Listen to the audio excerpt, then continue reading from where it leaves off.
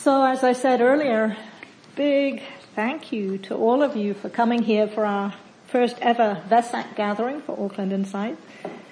And so just very briefly, for those of you who maybe aren't so clear what Vesak even is, it's traditionally a day of celebration held on the full moon in May, which was on Wednesday, and it celebrates the Buddha's birth, his awakening or enlightenment, and his death. So it's kind of like Christmas and Easter and Thanksgiving all rolled into one day. And in many Asian countries, Buddhist Asian countries, it's a day where people go to their local monasteries.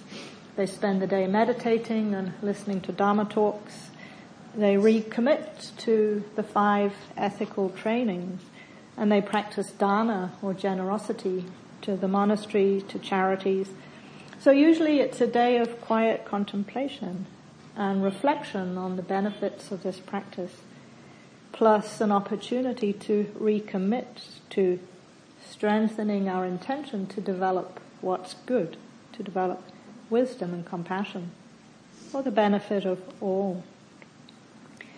So because there's already so much included in this one day, I felt like it was okay to add even more celebration to that mix and have it also be an acknowledgement of Auckland Insight, this Sangha or community. Because as you know, I think most of you, Sangha is one of what are known traditionally as the 3 jewels.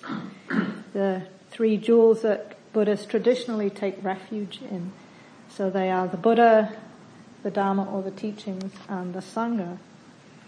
In other words, the path, Dharma is the path that leads to freedom. And it's what we've been exploring on Thursday nights here. So one way I think of these 3 jewels is like guiding lights that help us orient, help us keep going in the right direction. Because as I think most of you know, it's quite hard to follow this path by yourself. You know, in the teachings they talk about swimming upstream. We're going against a lot of currents that want to pull us in the opposite direction. So we need the support of others. And we have the good fortune of having this group to connect with. So I did a little bit more historical research, and from what I can tell, when I look back, this first session we had with Auckland Insight was initiated by Sue here, so we like to always acknowledge Sue and Martin as two founders, but Sue invited me to lead a one-day workshop on the 9th of December 2012, so almost 9 years ago. And Sue was there, and Margie was there, and Claire was there, and a few others. So some of you have been involved in this group for a long time. Just on the left. Yeah. So some of you have been involved for a long time, some of you are brand new. Everyone is equally welcome. And we'll be taking plenty of time to get to know each other, both formally and informally, to introduce ourselves and just begin to reflect on some of those themes. So just to give you an overview of the day to help you to orient. In a moment we will introduce ourselves to each other, and then the rest of the day will be a mix of interactive explorations, some silent sitting, plenty of social time for those who want it, and we'll have morning tea together.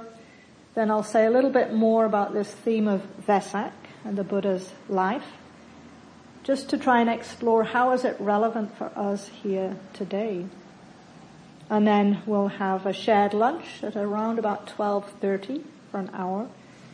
And we'll need a little bit of time at the beginning to set that up. So our wonderful helpers have already put a lot of stuff in place, but we'll need about 10 minutes at the start of the lunch break just to get that organized. Then we'll come back to explore in the afternoon this theme of spiritual friendship and community in more detail. So that's the overview.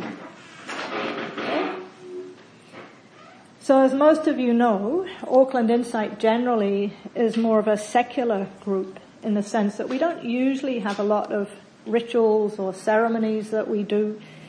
And we're in the Insight lineage of Vipassana, which for the most part is led by lay teachers rather than monastics. So we haven't really had a lot of connection to Buddhist traditions. But I felt inspired this year to connect to Vesak because, in a way, of the opportunity that it provides us to pause, to reflect on what it is that we're doing here, to acknowledge and to celebrate what's good about this, and to recommit to our practice together. So I'd like to start that process just by reflecting on the power of Sangha or community. Because for many of us brought up in Western culture, the way these teachings have come to us, at least in the beginning, there's been a lot more emphasis on individual practice, silent, solitary meditation. And until relatively recently, not so much attention was paid to the relationships, the friendships, the communities that support that practice. So for example, in the Insight tradition, the founders came back from their time in Asia and they set up retreat centers where people could do intensive silent meditation retreats. But there weren't as many opportunities for people to connect outside of retreat and to bring the Dharma into our everyday lives, in our families, our neighborhoods, our workplaces. But as we know, meditation doesn't happen in a vacuum.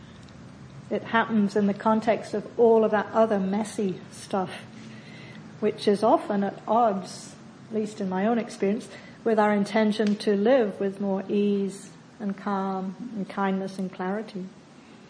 So we need the support of other people, the moral support and the living examples of other people to inspire us, to keep deepening our understanding of this path to freedom. And this path actually has been a relational one right from the start. So all the way back at the time of the Buddha, it's said that after he recognized that someone had tasted that deep freedom, he instructed them to go out and share that understanding, that experience, quote, for the welfare of the many. And people did that.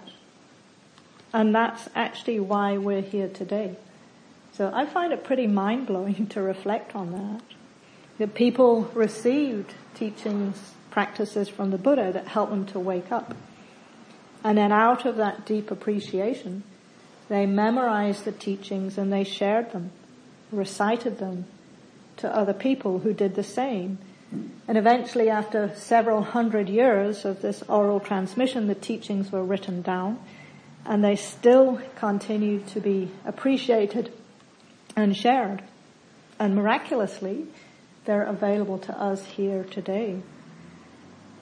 So just to take that in, how the words that the Buddha is reported to have spoken 2,600 years ago in India have a life here in Aotearoa, New Zealand, 2.5 millennia later. So that's the power of these three jewels of Buddha, Dharma, Sangha. So we can think of the Buddha as the originator, the discoverer of the truth, that path that leads to freedom. And the Dharma are the teachings that he gave to help us follow that path. And then the Sangha is this community, network of connection that has allowed these teachings to be shared and transmitted and ultimately bringing us here today.